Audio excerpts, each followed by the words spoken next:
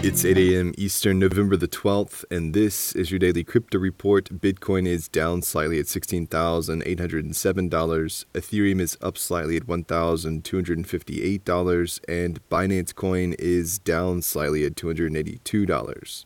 What works so well that it's basically magic? Bitcoin mining, USDT in the top 3. What about selling with Shopify? Shopify is the global commerce platform that helps you sell at every stage of your business. From launching your online shop to, did we just hit 1 million orders? Shopify is there to help you grow. From their all-in-one e-commerce platform to their in-person point-of-sale system. Wherever and whatever you're selling, turn browsers into buyers with the internet's best converting checkout, up to 36% better compared to other leading commerce platforms. Sell more with less effort thanks to their new AI solution, Shopify Magic. My favorite thing about Shopify is no matter how much you want to grow, they have the solutions you need to take control and level up your business. Shopify powers 10% of all e-commerce in the US and millions of other entrepreneurs across 175 countries. Plus, Shopify's award-winning help is there to support you every step of the way. Businesses that grow with Shopify. Sign up for a $1 per month trial period at shopify.com/DCR, all lowercase. Go to shopify.com/DCR to grow your business, no matter what stage you're at. Shopify.com/DCR.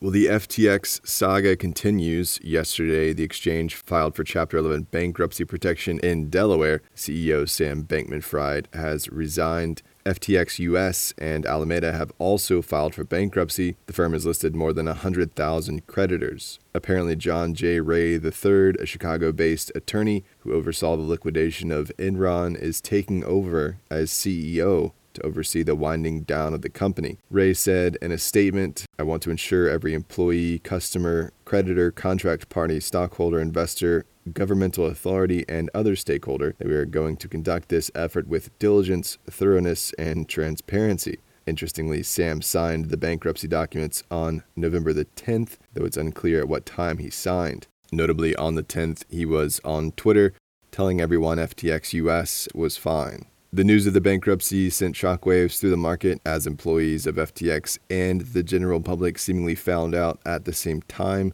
In the aftermath, Galois Capital has come forward to say half of their funds are stuck on FTX. That could be up to $100 million.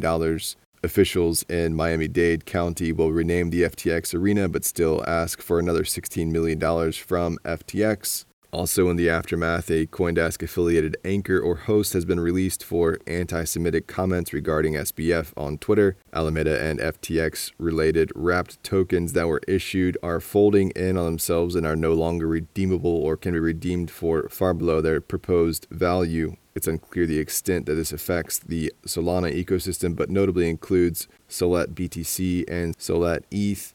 If this FTX story couldn't seem to be any wilder or worse, on-chain data and internal FTX channels seemingly indicate that Alameda, FTX US, and FTX wallets were possibly hacked for up to $600 million overnight. FTX's general counsel, Ren Miller, tweeted, "The exchange is investigating abnormalities with wallet movements related to consolidation of FTX balances across exchanges. Unclear facts as other movements not clear. We'll share more info as soon as we have it." The use of hack in this sense has to be loose, considering that the move could have been an inside job. It's still unclear. What is more exact is that the exchange has now moved all remaining funds to cold wallet storage due to the unauthorized transactions, and Tether blacklisted the around $30 million from the wallet as the account holder is liquidating Matic, Link, and AVAX. The FTX saga continues. Well, that's all for us today. Visit us at dailycryptoreport.io and listen to us everywhere else you podcast under Daily Crypto Report.